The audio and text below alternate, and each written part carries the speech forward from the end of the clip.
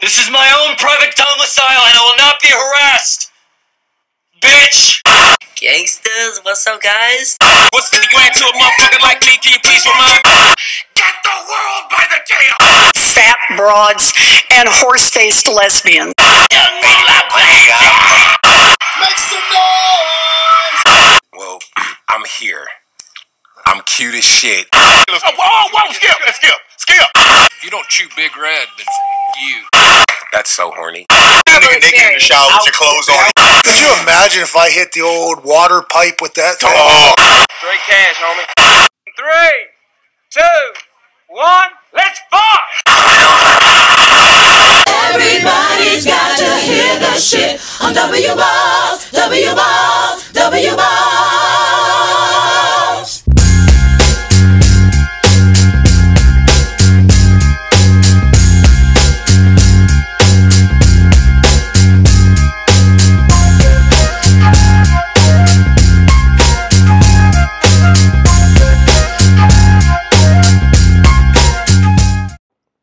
And what's up, everybody? Hope you guys are having a good time of day or week or month or whenever you listen to this. Maybe the nukes have already landed by this point and you guys are listening to this on a shortwave radio frequency. Either way, except for maybe the nukes. Can you dig it? I can. My name is Sam Lacrosse. Thank you all for listening to another episode of the Do Not Listen to This podcast. And guys, we only got 2 more posts left. 2 more of the OG posts left before we move into the brave new world that is me not being a lazy piece of shit and going back and listening to the old, or looking at, the old blog posts that I have, doing no work in creating any new content and regurgitating old content. So thank God for that. We only got 1 more to go. The second one is today. But this one, I remember when I was writing this one, and I felt very, very good about doing so, because when I was writing it, I felt, it's one of those posts where you just know that you have a really, I think, solid foundation to build on, and you want to really explore a obscure topic, not really anything that's too topical, something that's more existential and something you kind of have to dig into, and get meaning more out on your own. And it was during what I was calling in the summer of 2020, the July Comparison Series, which birthed Chapter 8 of Value Economics, the Comparative Value Advantage, or maybe it's Chapter 9, I'm even losing count at this point. But it was the post right after the Comparative Value Advantage post, and I wanted to kind of go something more abstract, like I said earlier, something not really as in-depth, as granular, as detailed as whatever it might be. And I thought that I had a pretty good base to build on, and it turned out to be a pretty good addition to the series. And I've done all 3 of these in some form or or all 4 of them, in some form or fashion on this medium before. And I thought that it would be a very, very nice way to kind of start our initial descent into the new realm of Don't Do This Media. Don't do this podcast, especially because it's the only, I'm not going to rewrite the post again. That'd be kind of stupid, but I can at least talk about the old post. So landing the plane here, not totally landing it. We're starting our descent. And with that descent, let's get into it. So like I said, we were discussing in this kind of comparison series where we're dealing with the comparisons of people, comparisons to other people, comparison to kind of where kind of the antithesis to the Jordan Peterson, compare yourself to who you were yesterday, not to who someone else is today. Doing that whole type of thing was actually just after I read 12 Rules for Life for the first time, believe it or not. I wanted to get much more introspective after getting really topical the first 2 weeks of the series. And so we're getting to the juicy, meaty, nitty-gritty, throbbing pulse of comparison with this podcast, because like most things, they all develop from within. But this one I found particularly interesting because the genesis of all comparison comes from within, as we all, I think, know internally, and we covered in the comparison series as a whole. It's simply a skewing of our internal perceptions about the world, our place in the world. What influences it is that world around us, and that is the dichotomy we're going to be talking about today. I spent a lot of thought about this as someone who has more of their fair share of insecurities. And what caused these problems to come up at the rapid frequency? What is the root of nearly every single one of these issues? And is there a way to starve it and choke it out? After much introspection, a good amount of pop culture references, it finally clicked to me about in May of 2022, or 2020, excuse me. I felt that I had discovered Narnia or completed the Infinity Gauntlet. It was awesome. It's too bad I nearly killed my brother and me in the process. And as I've talked about briefly before, this is when I was moving to Boston to begin my professional career in May and early June of 2020. My family was gracious enough to lend me their time and patience, mind you, to help me with the initial part of the process. The trip from Ohio to Boston is long, about 11 hours by car. My mom and dad were driving in my dad's pickup, and my brother and sister rotated between the truck and my car. My sister rode with me in the morning, and my brother switched with her and rode with me in the afternoon. My brother and I are polar opposites in most ways, but it was one of our polar opposites that led me to this discovery of the root of all comparisons. And if you've been able to stomach my ridiculously interconnected, long, and perilously deep blog posts and podcasts, you know I'm a guy who prefers substance over fluff. I'm about the steak, not just the sizzle. If you need more proof, I eat my vegetables before my meat and then preferred more meat after my dinner instead of dessert, so roast me. My brother is the exact opposite, as is my sister. He's more expedient. He doesn't need much more depth to satisfy him. He never ate his vegetables before his meat. He always went for dessert instead of an extra helping of meat. He would get so easily distracted by the sizzle that accompanied the steak. Go ahead and ask him. He might be honest with you about how he chased things around the restaurant.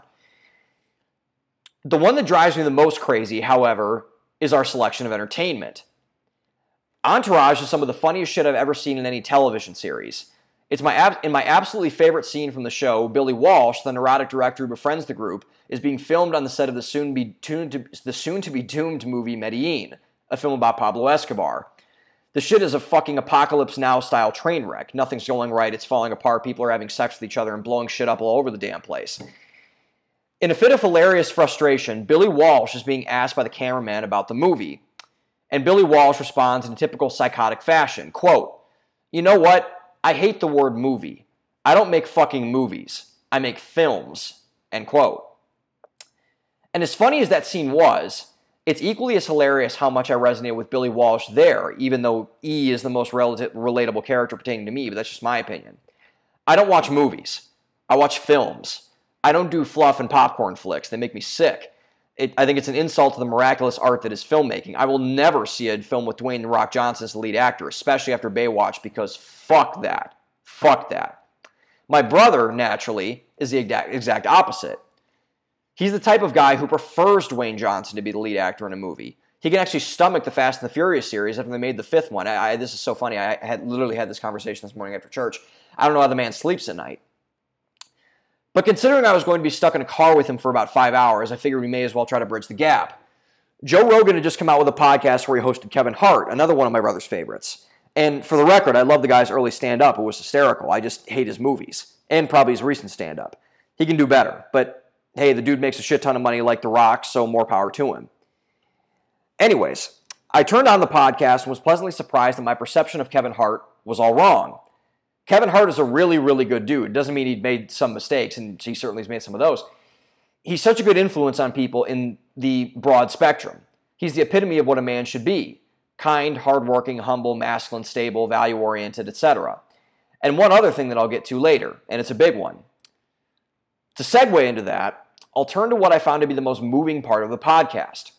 Hart was guided by Rogan in talking openly about his role as a more active father to his children. Hart openly admitted that he had failed to be more present in the lives of his family, and it finally got pressed when he got into the horrific car accident that broke him into pieces and almost took his life. Hart then vowed to reallocate the assets in his life, starting with his family, and that's what a value economist at its finest does. The part that shifted my paradigm on comparisons is when he started talking about a conversation he had with his daughter about her hair. His daughter was frustrated about how her hair looked, and what her hair did compared to the other girls she went to school with, a common pain point for young women, especially young women of color. Their hair just does different things, as does most people's. Additionally, Hart's daughter went to a private school that was mostly filled with young white women, mixed women, and other women of all ethnicities, which compounded her insecurity. Hart, sensing his daughter's frustrations, did not succumb to his daughter's anger and frustration. He took a different route, the right route. He took the issue for what it was, just a simple difference in how our bodies function. Hart then told his daughter to slow down, the slow thinking brain, which we will all get to later, and that if she wanted to change something about it, that it was totally fine, but it wasn't going to happen overnight. But that paled to what came next, and from the mouth of Kevin Hart, here it is, quote, "I had to make sure that my daughter understood how beautiful she was. I had to make sure that my daughter understood why it's okay for her hair to be different and be unique and not the same. I had to go into full father programming of making sure you understand your value, and my daughter needed that." End quote. And that's when I nearly swerved off the road and shot me and my brother's heads off under the semi-truck with the Griswolds in Christmas Vacation. That was the moment it clicked. That was the light bulb. What an absolutely excellent example of fatherhood. Instead of telling his daughter that other people were in control of the narrative and perceptions, he instead reacted inwards. He focused on what his daughter thought was a problem and told her that it was just uniqueness of her being a young black woman having an issue that black women commonly have to deal with holistically. That's it. Nothing to be ashamed of and or mortified over. It's just who you are.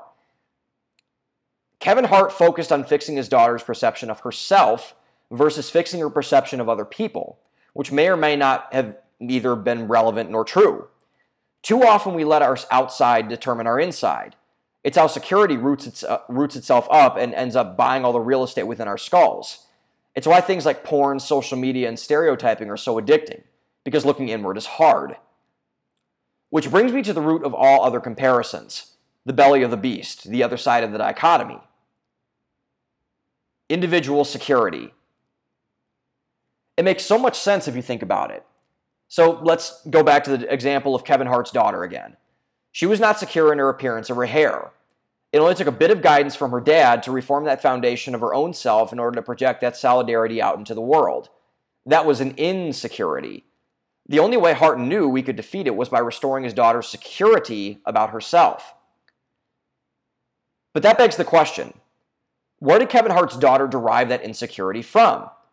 Well, her other classmates, you see.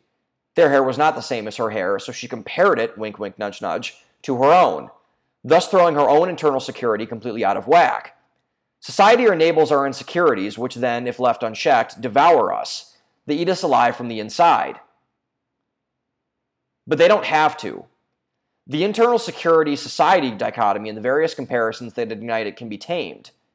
But how? It's not easy, but it can be done. We just have to get to the root of the comparison and uproot it. In order to get to that point and defeat the genesis of all of our insecurities, we need to first see how society enables insecurity, how we let society enable insecurity, and what we can do to stop ourselves from falling for the dirty tricks of the comparison of individual security. So gather all those tingly feels, kids, and let's peruse this beautiful theme park of our own introspection, unless that theme park is owned by Michael Jackson and or his estate. In that case, steer clear at all costs.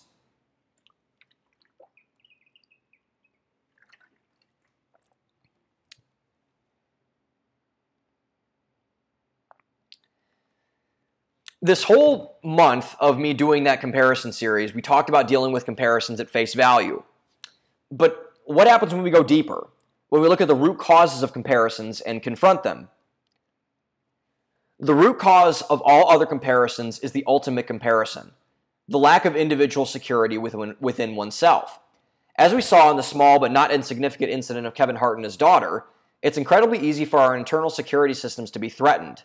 In a lot of cases, it can be overwhelmed and dismantled, allowing all types of threats inside our psyche to potentially harm us. So what are these outside forces? Well, it's anything that is not us. Society enables insecurity simply because it does not care about how little we are. Our smallness does not matter to society, nor should it. It's too big, too complex to care, and we shouldn't expect it to. So why does it affect us in these detrimental ways? That is where personal responsibility comes into the equation. If I were to just say simply that society is this bad, evil, and ugly thing and that you were this good, gracious, and beautiful thing, it wouldn't be just generalization. It would be a lie, a big lie, a dangerous lie. I've made posts that have talked about this internal conflict directly, my victimhood and solitary confinement ones being good examples. But most of it does not come down to outside force. No. That's why we call it internal, not external conflict. When we blame the outside world for our issues without looking inward to fix ourselves first, bad things tend to happen.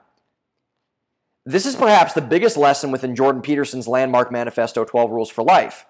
Oh no, Jordan Peterson tries a triggered audience member. Relax, triggered audience member. I see your concerns and hear your doubts. I was guilty of both. But perhaps that is the key to solving a lot of situations. Maybe in order to see something for what it really is, you should attempt to empathize and see opposing views, not just go through the depths of hell, aka Reddit or Twitter, and throw stones from some pixelated afar. Just a thought. Anyways, back to Peterson. The thesis of the book is that the optimal way to live life is by walking the line between what Peterson views as the defining binaries of our universe, order and chaos, We should prefer order to chaos because a world filled with unrestrained chaos is the equivalent of living in hell. It's constantly looking over your shoulder. Nothing is certain. Everything changes all the time.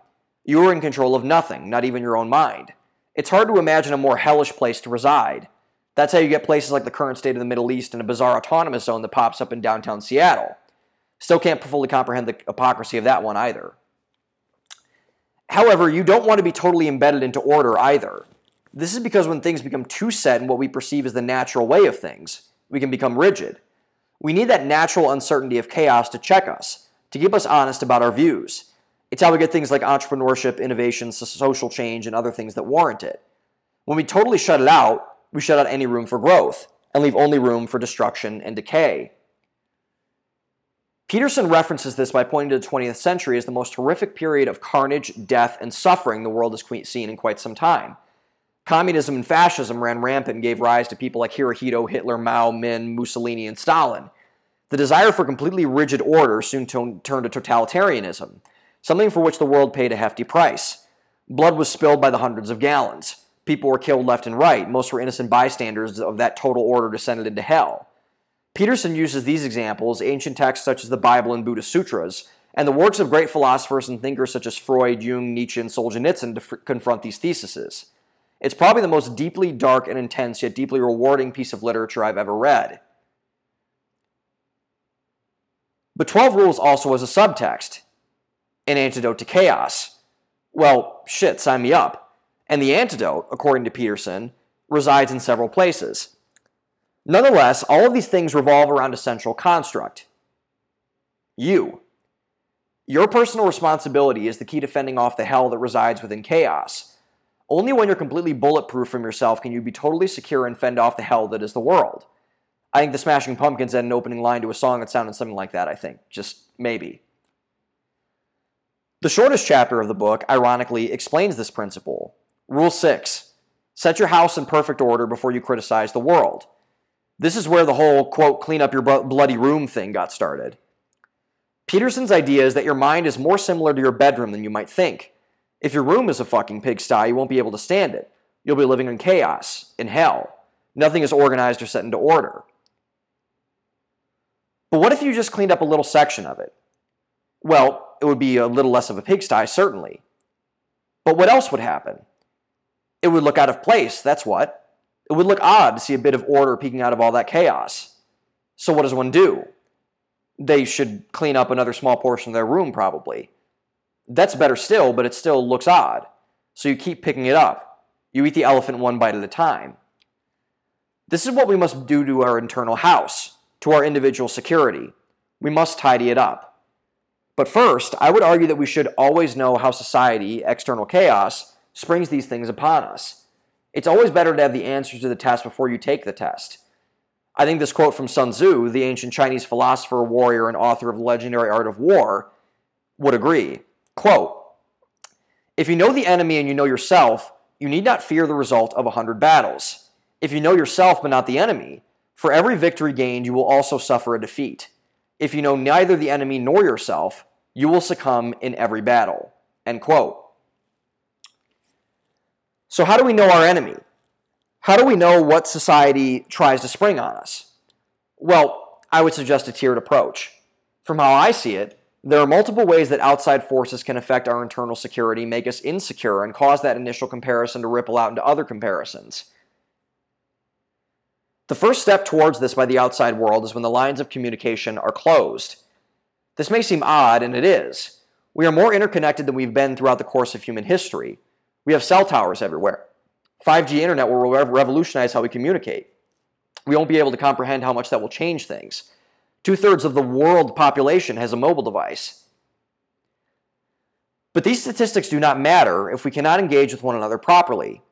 Humans, as I've mentioned, are imperfect creatures. We have biases and perceptions about one another that affect everything we do. And when our communication, especially from young people, reside for the most part in the hands of ruling class big tech mongers, that can be a recipe for disaster. We close the lines of communications by ourselves. Why? Well, for a lot of reasons. We don't like to feel out of place or out of the loop. We hate when people know something that we feel that we don't. We don't like feeling on the bottom. Our natural instinct is to draw inward, to regress from communication. But when we regress too much, we not only start to dislike our, quote, enemy, we start to develop a hatred of them, a visceral hatred. We become territorial and tribal. We cling to our fellow members of our, quote, oppressed community. These folks are everywhere. Conservatives who feel like they're being discriminated against on college campuses. Black folks who feel like the police are wildly racist rogue state out to get them at all costs. Middle Americans who feel like the coasts are all elitist pricks who don't give a shit about them, although I think that one might be more valid than most. What closing the lines of communication boils down to is one big, ugly thing. Common enemy identity politics. CEIP is a topic we've discussed in depth on this podcast and blog, stemming from the work done by psychologist Jonathan Haidt and First Amendment lawyer Greg Lukianoff. CEIP, for those who are not aware, shame for not keeping up on don'treadthisblog.com and listen to this podcast content, is a form of tribal warfare between two competing groups who focus on one another's differences in order to engage with one another for dominance. Gender, race, and other divisions are some of the most common offenders. CEIP doesn't see similarities, only differences. The opposite of this is common humanity identity politics, where people choose to uplift a nation of people holistically, rather than segmenting it and targeting one of those internal groups by pitting them against one another. But common enemy identity politics doesn't stop there. It has to gain momentum. It needs an outlet, a conduit, in order to propel the energy into action. That conduit is the second step of how society begins to make us insecure. And that conduit is instant gratification. Think about it this way. Would you rather get out of a problem sooner or later? Unless you're some type of devil worshiper and or sadist, you'd probably pick the first one. But there's a caveat. What is the quality of the, quote, get out of the problem sooner option? Odds are probably not that great. That's why things like getting rich quick ploys and pyramid schemes don't work, because they're not sustainable. They don't have an end game in mind. But why do people fall for them? Well, because they promise them some great reward, of course. Money, power, etc. They provide an escape of having to do the hard work, of having to wait longer. These escapes can take multiple forms. Addiction, entertainment, politics, the list goes on and it goes on long. When we see a quick fix that we think is going to alleviate the pain of our insecurities, we jump on it in no time flat. Unfortunately, we don't think about the alternative effects. What can happen to our health, our emotions, and most importantly, what if we're wrong? But we don't think of these things. We're gasping for air. We can feel the insecurity creeping in. We see a door open up on top of the room being filled with water. We acquire a radio to tell C-3PO to stop the goddamn trash compactor from crushing us. We run to it. We feel like we have no choice. Which leads to the kicker of our insecurity being enabled by society.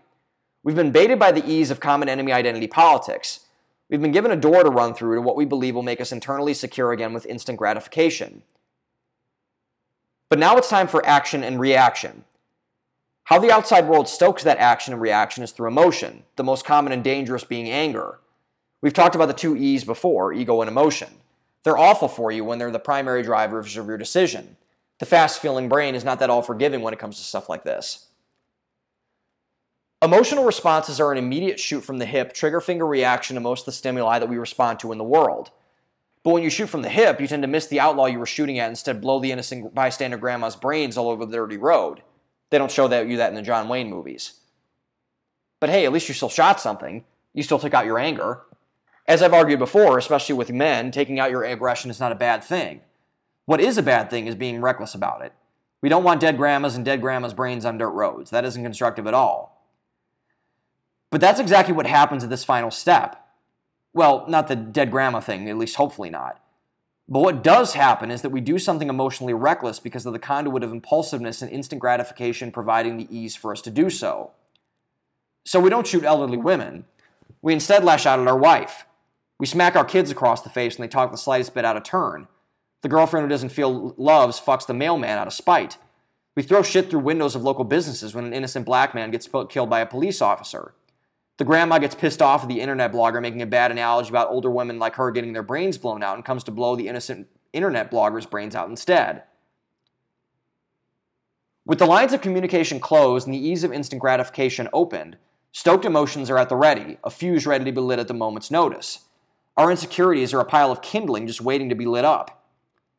And the domino effect can and is catastrophic. Once our internal security is thrown out of whack, it's only a matter of time before our comparisons start to run wild. We start seeing ghosts. Everyone is more attractive and successful. People speak better. They fuck better. They make more money. They're happier. But are they? We can never know. Frankly, we should never care. Why? Because we can't control other people unless you fall under the totalitarian umbrella with the likes of Hirohito and Stalin. So if we can't control people, why the fuck do we care? Why do we let our internal security system get thrown so far out of balance that we constantly fall for this domino effect? The answer I would give you is that it is an internal security system. We can only solve it by looking within and righting our own ship. What Kevin Hart did was great, but at the end of the day, it was up to his daughter to right her internal ship, to fix her security system, to clean up her room. So let's explore it.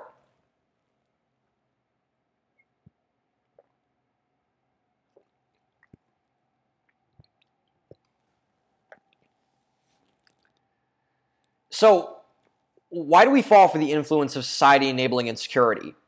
Why are we thrown so far from our roots of being so easily? Why is it so hard to like ourselves? I think there's a lot of reasons that people can commonly name, and that's fine. A lot of them have merit, and I bet a good portion of them are probably right, at least in some sense. But I don't believe in surface-level reasoning. I believe in root cause analysis, getting past the sizzle and dangling into the meat of our, digging into the meat of the steak. I believe the meat and root cause of the thing that is throwing off our internal security systems can be summed up into one word. Fear. Fear. A loaded word. A frightening word, but ching. But I believe that when push comes to shove, fear can be a great motivator. It can force people to do things they otherwise would not do if they knew the consequences down the line. And that reason right there is why I believe fully that fear is the main driver of our lack of internal security. Remember the quote, instant gratification part of the last section? Well, fear is great at driving instant gratification. It automatically enables our fight or flight response in our body when we interact with certain stimuli, and creates immediate ways to alleviate this problem. But I believe fear goes deeper than that. Most people believe fear is only when you see an animal that creeps you out, such as a bug or snake, or some dude with a hockey mask and machete is chasing you through an abandoned summer camp. It's more complex than that, because it always is. According to the dictionary, the definition of the word fear is, quote, an unpleasant, often strong emotion caused by anticipation or awareness of danger, anxious concern, reason for alarm, end quote. And this is obviously an incredibly loose definition. You can take it a lot of ways. And that's exactly what makes it so dangerous. We are all different people, and that's a very good thing. However, with that wide range of variation, that definition of fear can be stretched to fit completely around said variation. We all have things that we find to cause us, quote, anticipation of awareness of danger, anxious concern, or reason for alarm. It's simply that our emotions and minds function in ways that are uncommon to most other individuals. And comparisons are no different. We all compare different things to ourselves. We all have things that throw off our individual internal security systems. It's only natural that fear is the root of all evil in this scenario. It's the only thing that you could rationally accommodate all of our fucked up and wide-ranging perceptions about things.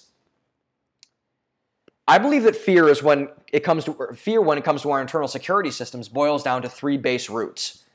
The first root is the root of fear that causes insecurity is our fear of our own deficiencies. As I stated before in the first volume of the comparison series, one myth that gets peddled in our society is that nothing truly more than a myth is that you need to be good at an abundance of things in order to be valuable in society. Well, I want to take that another step farther. Not only will you suck at most everything you do, but you probably won't live an above-average life. Sorry to shit in your cornflakes, but it's the truth. But it's also okay. You shouldn't be concerned about this, and here's why. Remember our friend Vilfredo Pareto, the dude that came up with the 80-20 theory of the pea plants and that's used in business? So if you don't remember, like most normal people, I'm a bit of an odd duck if you haven't really picked that up yet. Pareto was an Italian economist who noticed that 80% of the yield from his pea plants in his garden came from only 20% of the plants that were in his garden in total. And this is a remarkable concept, and he's a legend in the field because of it. But according to our friend Jordan Peterson in an interview with Joe Rogan, it doesn't just apply to business models and business metrics, and pea plants. It applies to almost everything, such as the heights of trees in the Amazon and the number of stars in the universe. It applies to the output of most notable classical music. It applies to the output of most modern music. It applies to the distribution of wealth in society, although that number is increasing quite rapidly. It applies to the number of companies that become giants, how many people go on to play professional men or women's sports, and the list goes on. The Pareto principle is almost a ubiquitous natural law. It constitutes every nature and aspect of our existence. If that is true, and I believe that it is, you only have a 20% chance to not be shitty at anything, and probably a much lesser chance at something you desire to be great in. The reason for the latter is that most people want to be great in a lot of the same areas, making a lot of money, having a great job, etc., which naturally crowds people out of those fields due to intense competition. This is a depressing and scary thought to most everyone when this reality begins to set in. You might lose hope. You might go into a fetal position. You might become to being nihilistic and hate the world. It's hard to face our shadow, to see all of our deficiencies and have them mercilessly torn apart by nature and the world. The world is a merciless place, and nature really doesn't give a fuck about your feelings. But I'm here to argue something else. What is the worst version of chaos, of hell? A world where you come to terms with your deficiencies, or a world where you run from them? Remember Peterson. Hell is defined by the unknown, by uncertainty. If we do not give a face to the name, if we do not know our enemy, remember our guy Sun Tzu, then we are willingly putting ourselves in the confines of our own personal hell. Michi Darko, the lead singer, rapper, whatever, of the Flatbush Zombies and the greatest rapper to ever live, debate me, I'll win, would tell you the same thing. The other members, Eric Arc Elliott and Zombie Juice, would also say the same thing. In a 2018 interview with Power 105's The Breakfast Club, composed of Angela Yee, Charlamagne the God, and DJ Envy, the Zombies in studio talked about their new album, Vacation in Hell, which is in my top 4 most influential albums I've ever listened to in my life. It changed my perspective on the world. And according to Darko, in relation to this topic, here's what he said, quote, "That's why we made the album. What is hell? What is heaven? That's this whole discussion is. It's called Vacation in Hell because it's about making the best out of whatever situation you're in. It's like, why are we so afraid? I think that's what's limiting us as a people." End quote. Jordan Peterson and Michi Darko were talking about the same thing. Find your hell. Know it. Seek it. Do everything you can to discover the adverse qualities of your life and see how you can make the best out of them. The second root cause of fear that causes insecurity is the fear of the unknown. Remember the Carmine Falcone quote from Batman Begins. We all fear what we don't understand. There's a reason that I believe this line is the best of the entire series. Truth drips from it. We all fear what we don't understand. We don't know what will make us insecure next. We don't know what it will cause our comparisons and the emotions that fuel them to explode next. That is chaos personified. That is hell.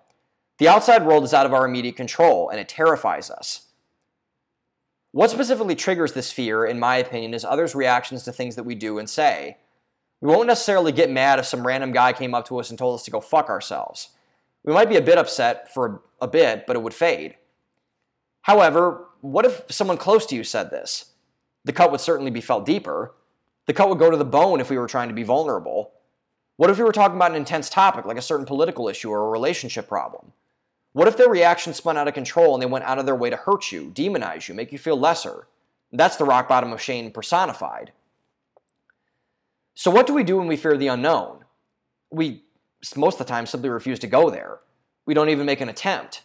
We create excuses and ways out of being vulnerable because we're so paralyzed by our comparisons being blown up and our internal security systems being thrown out of balance. And who can blame them? This is why ideologies are so dangerous. They create systems that are entirely run on fear and castigate anyone who differs. That's why Peterson refers to the 20th century as the greatest horror of modern times. It was a bunch of dudes who ruled over hundreds of millions of people by trickle-down fear and intimidation. Anything that strayed from it was brutally punished. There's nothing more dangerous than fear-induced violent intolerance. The third and final root of fear that causes insecurity is the fear of introspection. It's easy to point the blame outward onto the world. It's easy to be a victim, a bug that is being squashed under the foot of someone outside oppressor that is really just kind of haranguing on your life. But that would be lies, and most of us know that it would be. We live in the best and most tolerant time in the history of the human race and reside in the best and tolerant country that the human race has ever built. The mainstream media and the mob do everything they can to convince you otherwise, but they would be lying. The data's in. Every metric blows out the competition in any time and any era. Some might say, Sam, you're contradicting yourself. You said that society enables insecurity, and yes, listener, I did say that. But I said the word enable, not the word cause. And there's a huge difference. And let's examine it. According to the dictionary, the definition for the word enable is, quote, to provide with the means or opportunity, end quote. The definition for the word cause is, quote, something that brings about the effect or result, an agent that brings something about, end quote.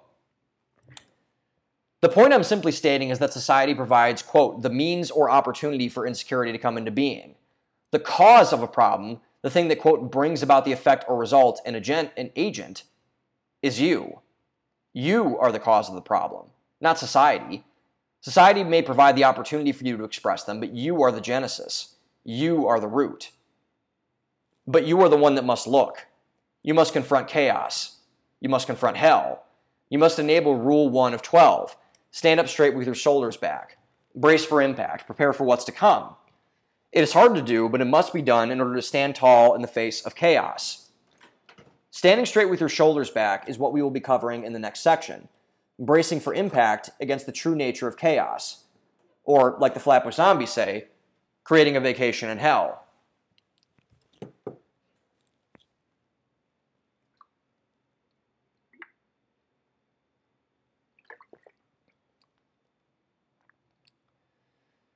So how can we go about creating this vacation? What do we need to do to make the best out of whatever situation we're in, especially when it comes to comparisons, our internal sense of security, and all the vices that come with them? It's hard to say. There are a lot of ways people have tried, and a lot of ways that people have either succeeded or failed. They have tried to either avoid or confront chaos. In my estimation, and from all the wisdom we've encountered throughout this post by our various contributors, we need to confront chaos, not avoid it. Avoiding it will only make the problem fester and get worse, and we don't want that. We need to chip away at our insecurities bit by bit. They're too large to try to shake down in one fell swoop. What we need to do is stop being a little afraid, or being a little less afraid, every day. We need to clean up a little section of your room every day. Something needs to start the momentum. Something needs to build the foundation. And the first recommendation I would make is twofold. Name and act on a single flaw every day. Say something to yourself about a flaw you have every single day, and then act a corresponding action to help correct it. And a reminder, you don't have to fix the whole flaw in a day because that would be impossible to ask. But you can take a step towards it. You can move the needle a bit forward so that you can want it to read, towards what you want it to read, You can't just name something. That's an affirmation, and affirmations are stupid. They accomplish nothing if you don't act upon it. They might make you feel better, but as we've discovered with our work on the two sides of our brain, our cognitive biases and distortions can go a long way to trick us. It doesn't take very much effort. The human brain is the most complex organism to ever exist on the planet. Don't try to trick it because you'll lose. But we can't just go out and take action either. That's the whole dead grandma brains in the sidewalk scenario. And I wouldn't think that many of you would consider that productive. These two things must be in lockstep to maximize effectiveness. They must create their own efficiency. And I'll give a personal example to show this. I've talked before how my biggest insecurity revolves around dating and women in general. So when I started getting serious about helping myself, about cleaning up my room, I tried to implement something that would inch me closer to overriding my fears, which shouldn't have been fears in the first place. And I can say more than 2 years later, or about a year and a half-ish later, that it's worked. Our age group is really weird with how we interact with one another when we pass each other in the hallways and in the street. We don't look at each other in the eye. No one offers a smile. We put headphones in to not hear people. We walk incredibly fast, and I hate slow walkers, so you know this is fast coming from me. So what I decided to do when I was in a particular rut was to make a commitment to look every girl that I passed in the hallway or in the street in the eye and smile. And you know what? I felt better. My anxiety went down. My insecurities felt a little smaller. It's wonderful what a smile and eye contact can do, because eyes and smiles are beautiful things. Did every girl look me in the eye and smile back? No, of course not, but I didn't expect them to. I got a couple of, what the fuck are you doing looks, but the good outweighs the bad even on the worst day. It always does. Shout out to future President Kanye West. That improvement didn't cure my anxiety and insecurity. It still hasn't. I still have a long way to go. But it's a step in the right direction. So, when in doubt, try looking someone in the eye and smile, or something of the like. You might be surprised at how much levity you get from that one small corresponding action and thought. My second recommendation to you would be to be honest about your intentions, particularly pertaining to empathic listening. I've talked about my empathic listening in my post about mental health, or men's mental health, so revisit that if you want to, and it's a really good podcast. I think you should. But if you don't, I have another example from an earlier source that proves to be just as excellent. Our friend Kevin Hart used this tactic when restoring his daughter's internal security system about her hair. Hart and his children have a thing called, quote, free speaking zones, in which Hart has to detach from being a dad and just listen without judgment. He can't get mad, and he can't punish her in that moment. All he has to do is listen. That was when he discovered his daughter's insecurity about her hair. That was when the breakthrough happened. And that is an excellent example of empathic listening. It's seeking first to understand, then be understood, to use Stephen Covey as a compass. When you seek empathic listening and get it from people, it's one of the most liberating feelings in the entire world. I only have empathic listening zones with a few people, but I love them and those few people. It allows me to completely strip my armor and be totally vulnerable without outside comparisons and internal insecurities wrecking my shit. I can talk openly about my insecurities, mental health, politics, and women in a way in which I won't be castigated and judged. I use this podcast as a form of public therapy. I'm talking to myself, creating an empathic listening zone to refine and revisit some positions on what I believe are important topics. It's better than any therapist I've ever had. I spend a lot of time coming up with the ideas, editing posts, and writing them. Probably about 12 hours a week at the minimum. But I love it. It soothes me. It gives me a zone where I can unload the massive pile of shit-formed bricks in my head. That's the power of empathic listening. When you seek zones where you can have free expression and speech, you create an avenue in which you can allow yourself to be understood. And remember, we all fear what we don't understand. Give yourself that avenue. Take it, and go figure out your shit. My third recommendation would be to get it in your own head that you can't fix anything unless you fix yourself. Set your own house in order before you criticize the world. And think about that for a second. How could you, even for a minute, think of telling a whole wide-ranging group of folks what to do if you were incapable yourself of doing it? I've made up my mind to never talk about anything that I don't know about unless I'm fully openly admitting that I'm ignorant and trying to get a better understanding of it myself. That's the second of the four don'ts. Don't be ignorant. I would be a hypocrite, don't number 3, if I were to betray that sentiment. So, on that point, one last reference to our guy Jordan Peterson. In his first appearance on Rogan, he indirectly referenced this same thing, even though he hadn't written his book yet. As a Canadian professor in the humanities department, Peterson had seen his share of protests across college campuses, but he was confused. Something wasn't adding up. This was where he first uttered "clean your room" and really started building a movement. He saw people protesting the government, the economy, other things that college kids shout and yell about.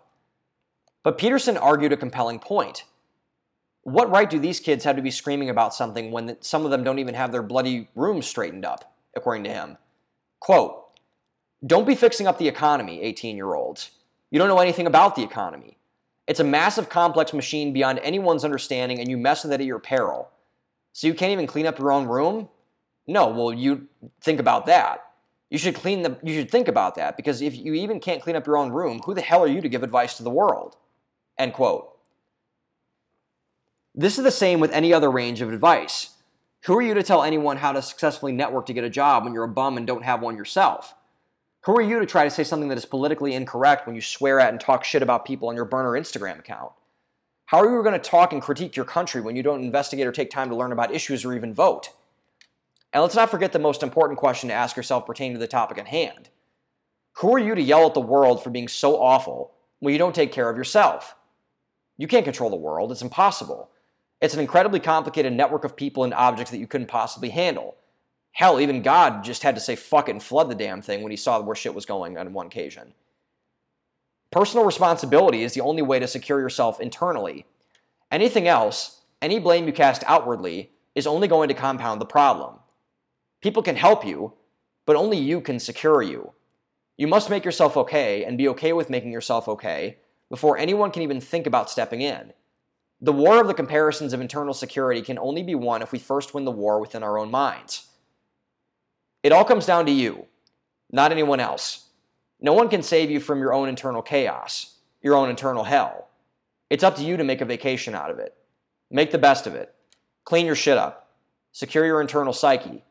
If you don't, well, at this point, hopefully you're at least aware of what awaits you.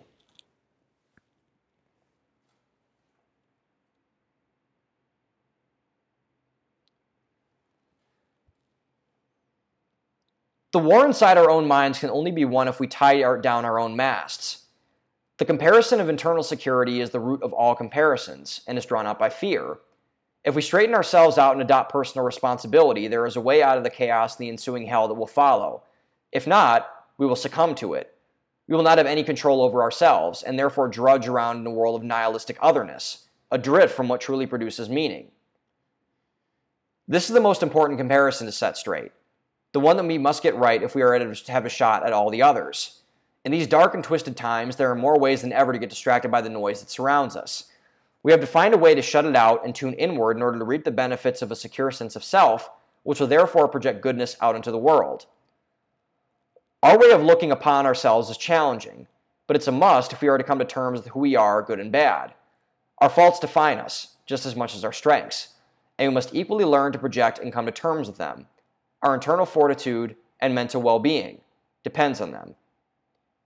Now, I got to end this podcast before you guys turn me off. I heard it's dark and hell is hot. DMX voice. Woo! All right, everybody. Well, that was fun. I like that one. See, I thought I started out on a good one when I like that one. I enjoy that one. I think it's true to a large extent. Obviously, that was written almost 18 months ago, and a lot has changed since then. And I think a lot about how I perceive these things has changed since then also. So, yeah, guys, that was good. That was good. I like doing that one. We should do more. I'm trying to write more of those more often, I would say. I'm trying to write better more often. So that was good. So thanks for listening, guys, per usual. I can't really believe that we're over. Well, actually, next week we'll be at officially 100 podcasts. 100 podcasts. I cannot believe that shit. Almost 2 years into this thing, 100 podcasts, no signs of slowing down anytime soon. It's been really, really awesome. I really, really appreciate you guys just sticking with me, being just, overall good people, just kind of, or mostly, I don't know, you might kill babies in your free time or something, but I guess I know some of you listen to this shit. So, thanks for listening, guys. Appreciate you always. Own the day. Open your mind. Have a great one. Thanks for listening. See you next week. Hopping, stopping, hopping like a rabbit. When I take the Nina Ross, you know I got to have it. I lay back in the cut, retain myself. Think about the shit and I think it well. How can I mix my grip? And how should I make that nigga straight?